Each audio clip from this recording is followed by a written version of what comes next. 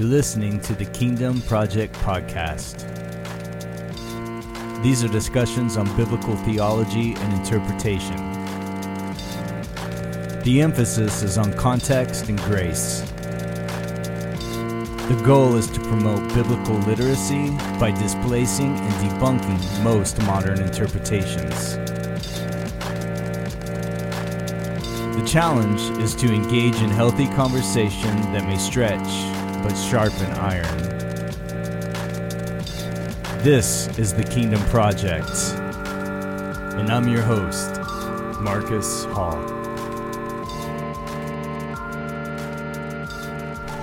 So, this is it. We are finishing Ephesians 6 today. It's like 17th week or something like that. So if you ever expect us to go through like Matthew or something, it'll take a whole year. All right. So we've just finished in the last couple of weeks Paul's household codes, right? That are a result of being filled by the Spirit or with the Spirit, okay?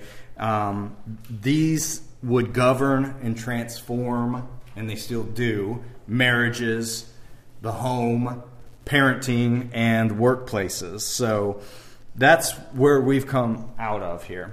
And now we're going to get into this whole armor of God thing, and there's many different takes and interpretations and emphasis on it.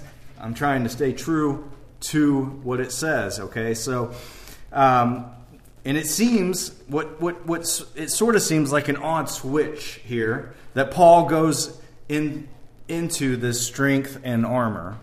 But also the way that he addresses the Ephesians here is that with an assumption that they are aware already that they are in a battle.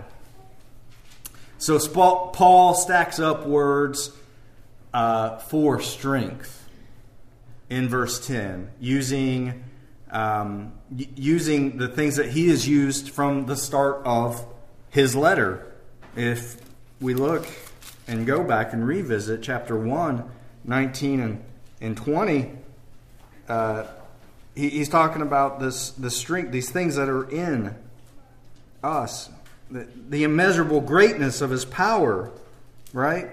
Toward us who believe, according to the working of his great might, that he worked in Christ when he raised him from the dead and seated him at his right hand in the heavenly places.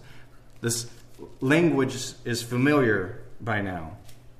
Let's see here. It just all connects. So the sense of the verbs that we're going to see is that we must take this initiative to be strong in the Lord.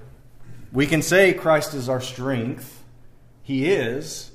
But we need to, if we were the Ephesians here, we've seen it laid out. Doctrine, application. We have to play our part as well in knowing the Word and knowing the doctrine, knowing who we are and our identity, our identification in Christ. We look to Him for Him to strengthen us, right? And then He will have this command to be strong in the Lord. It rests really on the first two chapters of this letter, where he has made clear what it means to be in the Lord or in Christ. And to be in the Lord means that He has saved us from God's wrath, His judgment, by His grace alone, through faith alone, and that salvation is not based on anything that we have done whatsoever. And one of Paul's repeated phrases or expressions in this letter has been in Christ or in Him. So we cannot begin to understand what it means to be strong in the Lord unless we truly are in the Lord through that saving faith that comes from Jesus. So we should also know our weaknesses and know the Lord's strength. Okay? So let's read this. 10. Finally, be strong in the Lord and in the strength of his might. Put on the whole armor of God, that you may be able to stand against the schemes of the devil. For we do not wrestle against flesh and blood, but against the rulers, against the authorities, against the cosmic powers over this present darkness, against the spiritual forces of evil in the heavenly places. Therefore, take up the whole armor of God, that you may be able to withstand in the evil day, and having done all, to stand firm. Stand, therefore, having fastened on the belt of truth, having put on the breastplate of righteousness, and as shoes for your feet, having put on the readiness given by the gospel of peace. In all circumstances, take up the shield of faith, with which you can extinguish all the flaming darts of the evil one, and take the helmet of salvation and the sword of the Spirit, which is the word of God, praying at all times in the Spirit, with all prayer and supplication. To that end, keep alert with all perseverance, making supplication for all saints, and also for me, that words may be given to me in opening my mouth boldly to proclaim the mystery of the gospel, for which I am an ambassador in chains, that I may declare it boldly as I ought to speak. And then 21 through the 24 is the final greetings. And I want to make sure I get the guy's name right. Okay, 21. So that you also may know how I am and what I am doing, Tychicus, the beloved brother and faithful minister in the Lord, will tell you everything. I have sent him to you for this very purpose, that you may know who or how we are, and that he may encourage your hearts. Peace be to the brothers, in love with faith from God the Father and Lord Jesus Christ. Grace be with all who love our Lord Jesus Christ with love incorruptible. We thank you for your word, Lord. In your name, amen. So let me point out real fast, I will not spend much time on 21 through 24. We can't pray for Paul today. Well, that actually starts there at 19. We can't pray for him, but we'll mention his prayer request. But Tychicus, he's sending him with this letter to them to tell them all that's going on with them. And then he gives them that final peace to all of you. Love with faith from God, and then grace be with all of you who love our Lord Jesus Christ. So I won't focus on that too much. There's not much to be said to exposit in there. I mean, it's good to say those things to one another, but we don't need to pray for Paul, nor do we need to welcome Tychicus into our church, because they're no longer alive today. Okay, so so verse 10, he starts with finally, and it's at the end of a letter in which Paul has carefully established our place in Jesus and the basics of Christian life. And this is the last section on dealing with that walk. So to write finally, it means that Paul speaks in light of everything he's already previously said, everything that he's written. And then it says, be strong in the Lord and in strength of his might. It literally means be continually strengthened in the Lord. And then it tells us how to get this strength, because it comes from the Lord. This might is an inerrant power or force, and it's the reserve of strength. And then the way it's written is that the power is the exercise of might, and that means that the reserve of strength is in operation.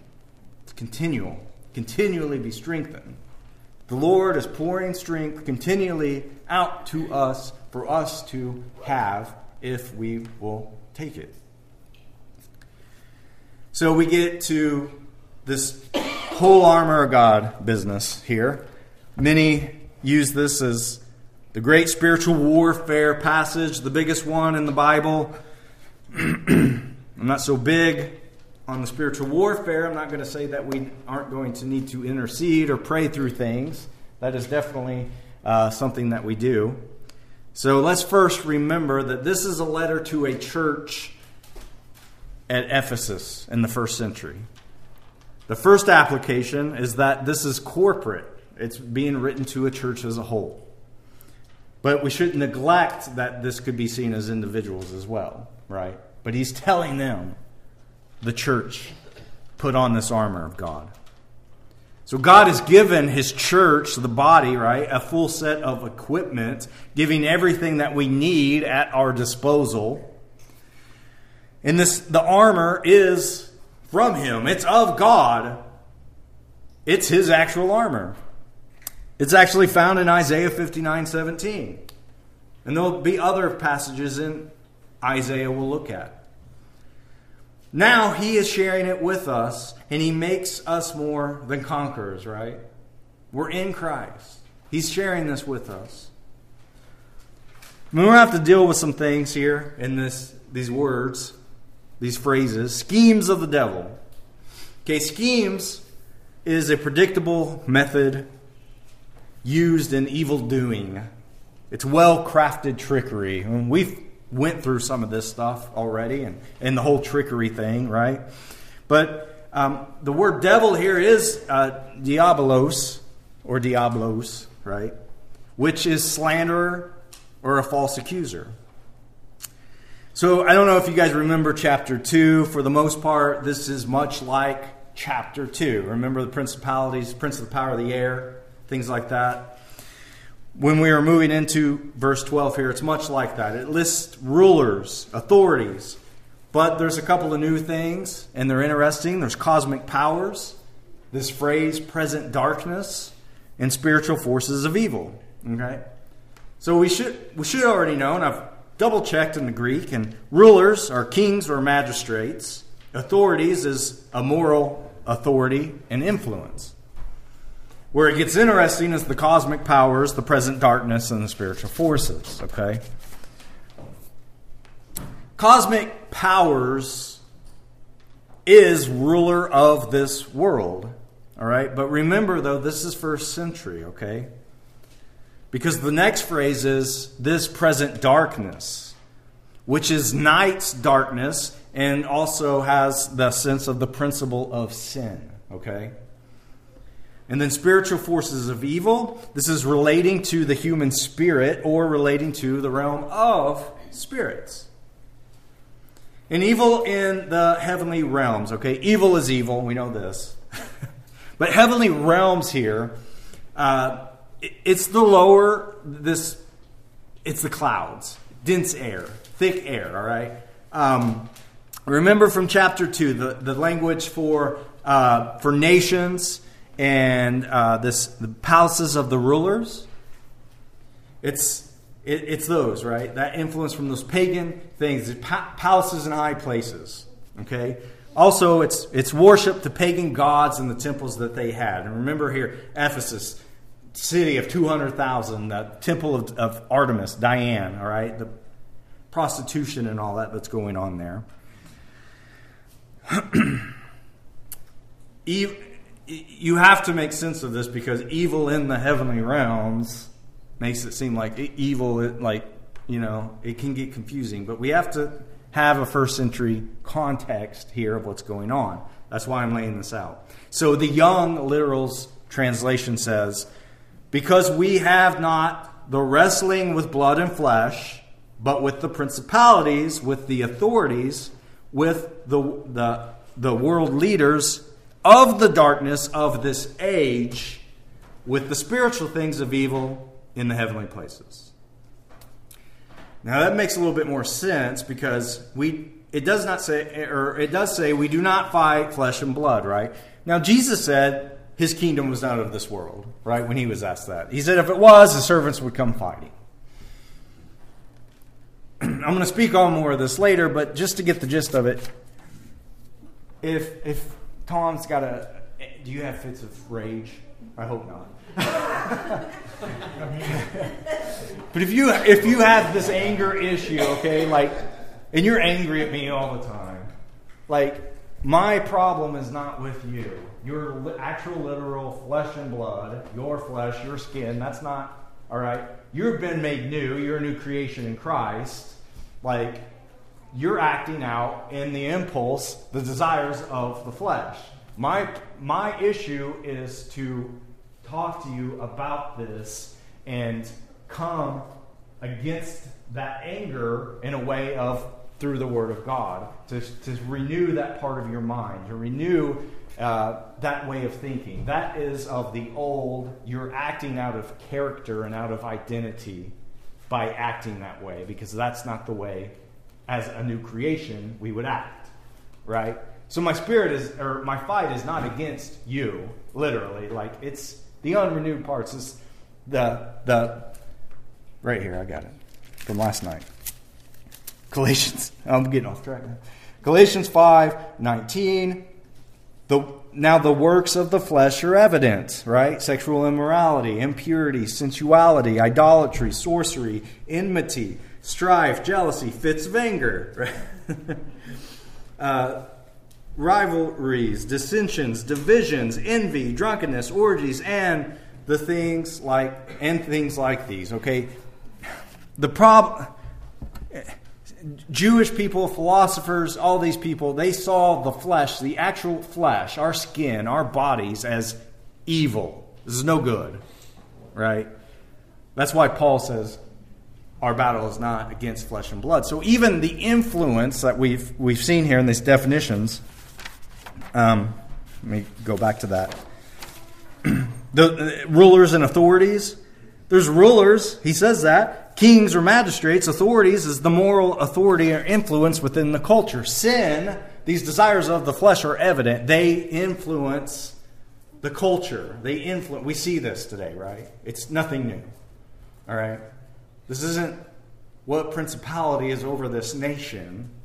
It's men and women following after the desires of the flesh because they're sinners. And they're using their knowledge of good and evil to say what's right and wrong. And it's influencing all of culture. Same here. That's what's going on. I'm trying to just make this more simple. Okay. You guys get that? You good? Okay. Okay. Feel better now? Okay. You're welcome. Okay, so we get this key word then in this section, and this word is stand. All right? It's in 11, it's in 13, it's in 14. Also, there's this word resist, and it comes from the root to stand, meaning literally to stand against. It implies that the courage to hold your ground because of your allegiance to Jesus as King. Okay? It's just stand. Stand, stand, stand. There's arguments if this is on the offense or the defense. Arguments can be made. It's for both. And I didn't want to go into that. It just says stand. Stand. Stand firmly hold your position in Christ. Your allegiance is first and foremost to Him. Your citizenship is first and foremost in heaven. All right? You stand in that. It's hard to do for some people. There's coming more. I think it's coming more. We're going to have to stand more. We have to. We can't beat around the bush on some things. So we rely on God's strength and this armor, His armor. It's not all of God where we are passive and He does it all.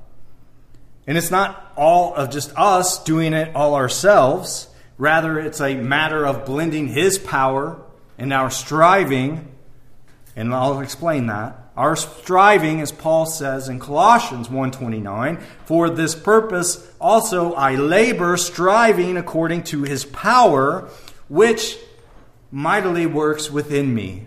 Striving is the Greek for to contend for. Contending.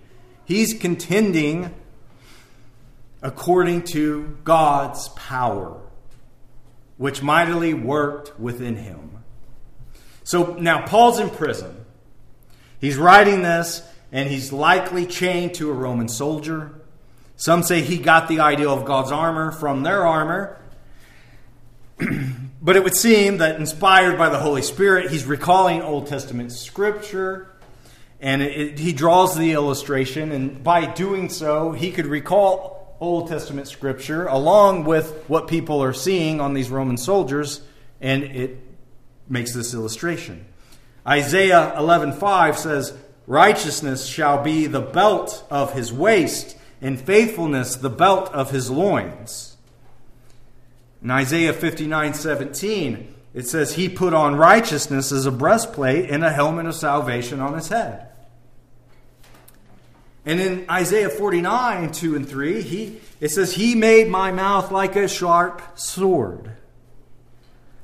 So the fact that Paul draws the description from Old Covenant Messianic texts would suggest that he's thinking of Jesus as the warrior. He's the one who is mighty, right? And that we are in him.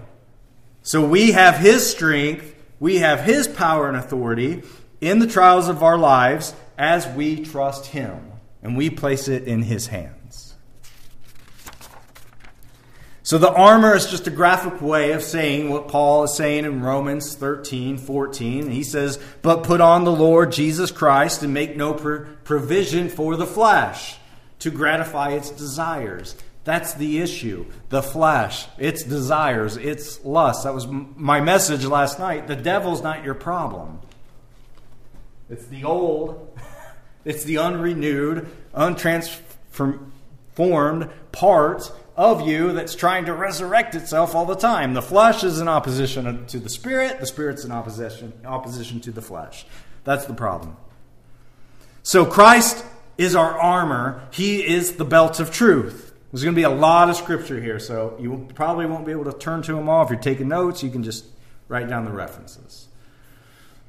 John 14:6, Jesus said, "I am the way and the truth and the life. No one comes to the Father except through me." He's the truth, right? And I much prefer to give scriptural evidence of these pieces of armor than to say, the belt did this, and to the Roman soldier, and it stood for this, and all that. I just don't like that. Here's scripture for this. Jesus is our breastplate of righteousness, all right? 2 Corinthians 5:21. "For our sake he made him to be sin who knew no sin, so that in him we might become the righteousness of God." He became a sin offering. He is the gospel of peace that we stand on. We saw this earlier in Ephesians chapter 2, 13 and 14. It says, "But now in Christ Jesus, you who once were far off have been brought near by the blood of Christ. For he himself is our peace, who has made us both one and has broken down in his flesh the dividing wall of hostility." That's peace. He is our shield. Hebrews 12:2. I know I seem like I'm proof texting. I feel bad sometimes for doing this, but looking to Jesus, the founder and perfecter of our faith, who for the joy that was set before him, you guys get that? For the joy that was set before him, endured the cross, despising shame, and is seated at the right hand of the throne of God. It's our shield. Fiery darts, address that. The Roman shield was big, huge. You have a line of people, put this down, makes a wall. They usually would wet it down before, get real wet, because the enemies shoot flaming arrows. When it hit the shield, it would put out the fire. All right? That's one part, because everyone's like, fiery darts of the devil all the time. All right? Which I don't really think so much. I think, again, it's the flesh. Got parts in your mind that says, Jesus doesn't really love you, does he? Right? Is that the devil? I think it's our flesh. So Jesus is also our helmet of salvation. In Titus 3, 5, and 6, it says that he saved us not because works done by us in righteousness, but according to his own mercy, by the washing of regeneration and renewal of the Holy Spirit, whom he poured out on us richly through Jesus Christ, our Savior. And finally, he says he is our sword. Jesus is our sword. The Word of God is the sword. John 1:1. In the beginning was the Word, and the Word was with God, and the Word was God. Right? It's Jesus. The Word of God. The whole Bible, the full counsel of it. So for us, let's remember that Paul wrote the first 3 chapters of this letter to set forth a necessary doctrinal statement or foundation of all that God has provided for us in Jesus. So we are to be doctrinally grounded in the truth of Scripture. Okay? Now, let's deal with, as far as the first century context, there are some more details to keep in mind. I didn't have to wrestle with the text. I have to wrestle with how to present a couple of these things to you, because you guys probably don't have the framework for that, and that's okay. So I'm going to try to make it as simplistic as I can here, okay? So I see these words, okay? I see powers, and then against the world forces of this darkness and the spiritual forces of wickedness in the heavenly places, much like I said in chapter 2, all right? Today I see 2 descendants. I've mentioned this before. 2 descendants in the world, all right? Those of Adam and those of Christ. And the battle individually for those who are in Christ is our fleshly desires, the lust we just read. These things need to be subdued by the renewal and transformation of our minds. And now, that was true as much then as it is now, okay?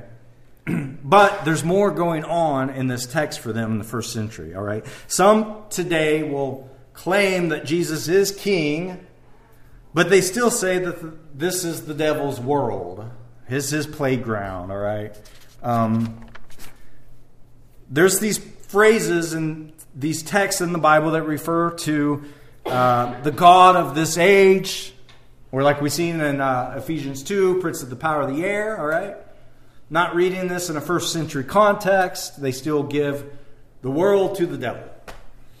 I'm not so convinced that every time the word devil is used that it's the actual devil. It's not, because it means slanderer, it means accuser, okay? So we take that and we add that to other things that we see, like in Revelation, the accuser of their brethren. I think that's out of context as well. I see that as the law. The law can tell us how we don't add up.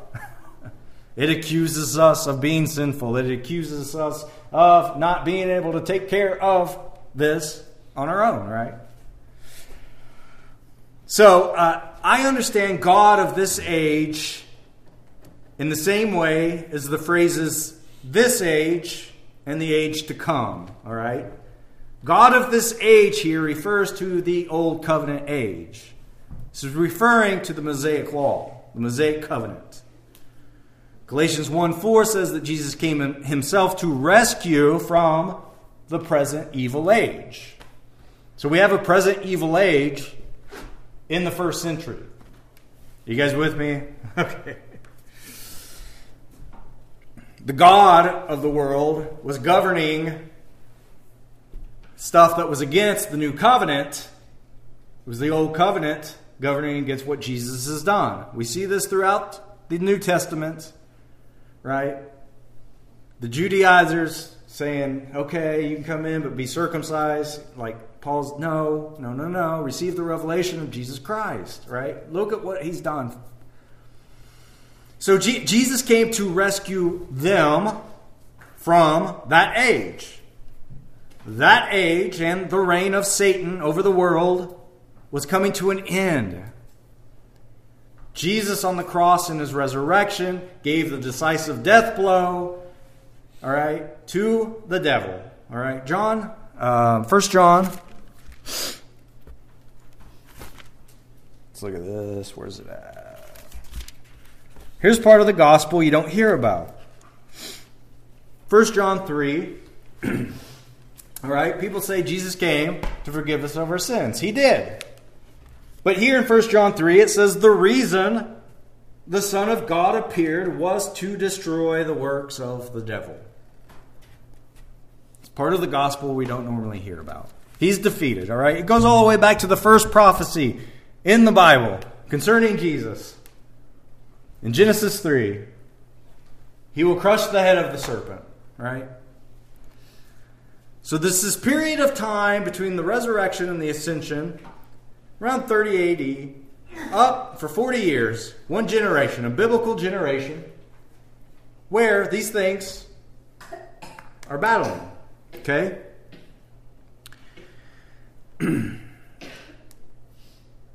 So, yes, we are still born of Adam with the knowledge of good and evil. Sin reigns in the lives of those who do not know Christ due to the desires of the flesh, which we've now covered. And those desires can govern culture, influence culture, and politics, but Jesus is king. It says he's seated at the right hand of God, right? So in verse 13, Paul seems to be saying the same thing that he is saying in Romans 13:11. He says, knowing the time that it is already the hour for you to awaken from sleep, for now salvation is nearer to us than when we believed. That's an interesting statement.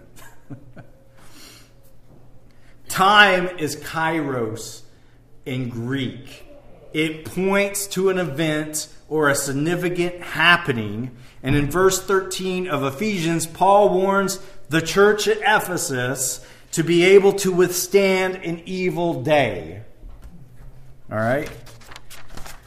The Jews distinguish two types of worlds.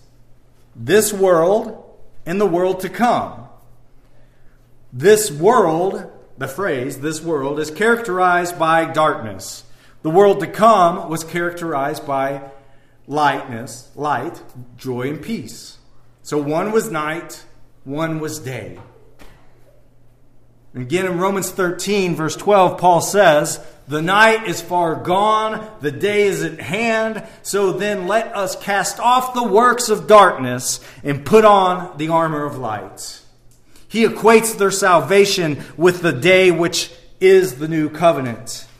The old covenant was night. It was about to pass away. It was obsolete. And putting on the armor of light was putting on the armor of God.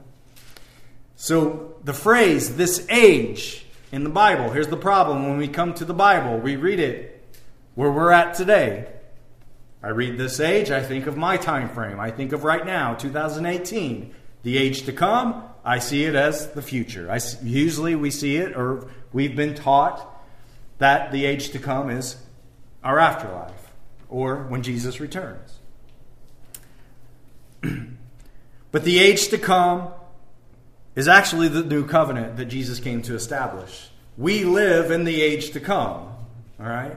It's called the church age. I call it the kingdom age. He broke into the present of that time, into history, came to establish this, to defeat the works of the devil, to destroy the one who holds the power of death, the devil, to disarm the enemies, make a public spectacle of them, and to bring a new world, a world that would come, and it did.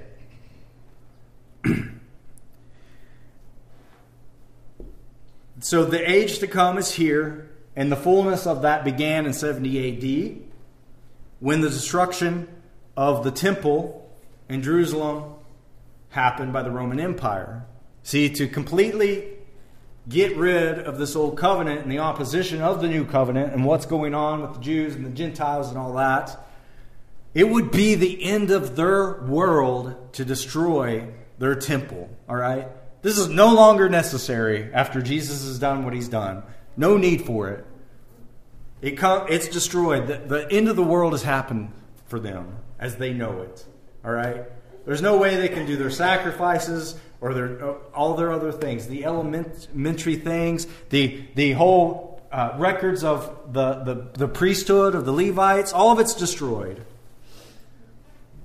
Okay, so that's the beginning of the age that we're in. When you read this age, it's the new covenant age. We live in it.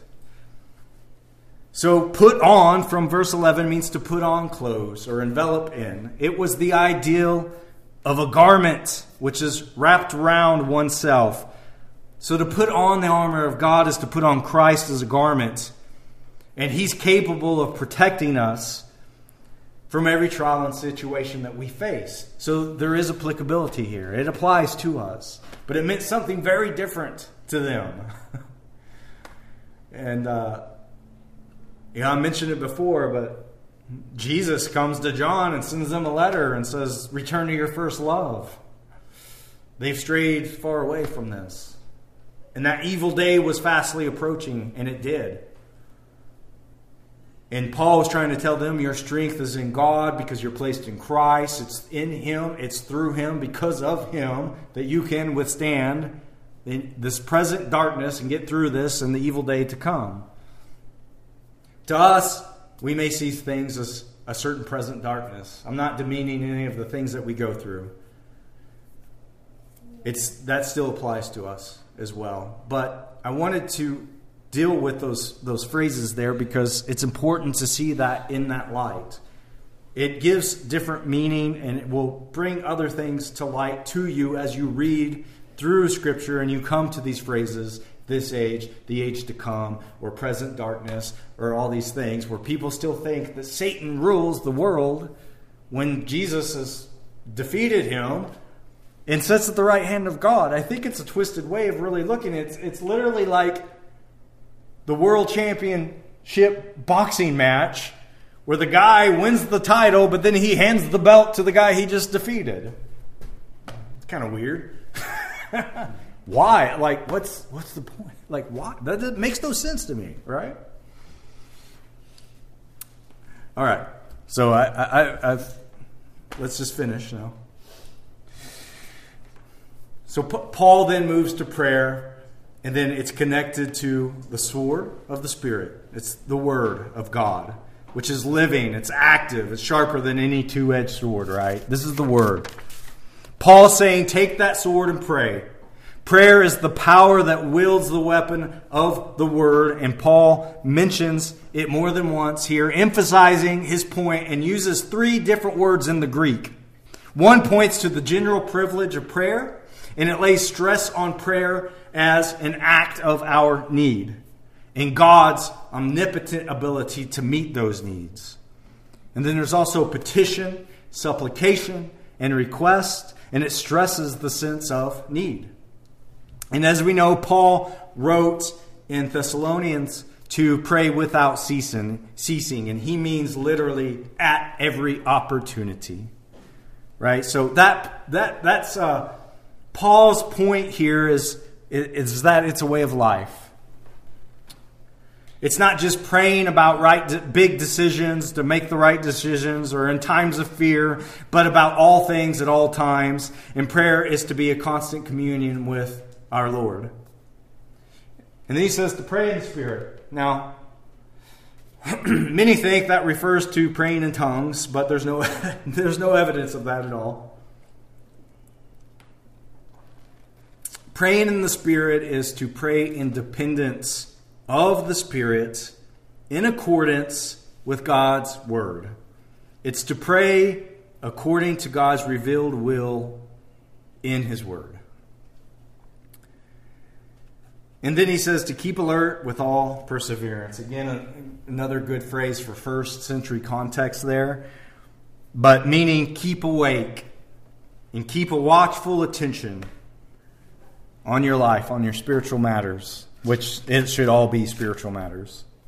And then he uses it in a way that means devote yourself constantly to this. And this is all in regards to praying for the saints, whom are all the believers that we know. So we are to be praying for each other. And then he gets the request to pray for him. I've already touched upon that. But his request is something that we should pray for. A prayer for boldness in proclaiming the gospel. How often do we pray for that, right? We should pray for that. We need to pray for the pastors and the teachers and the missionaries. I know, it's like... Oh, the clock did stop, didn't it? What time is it? I'll just keep on preaching.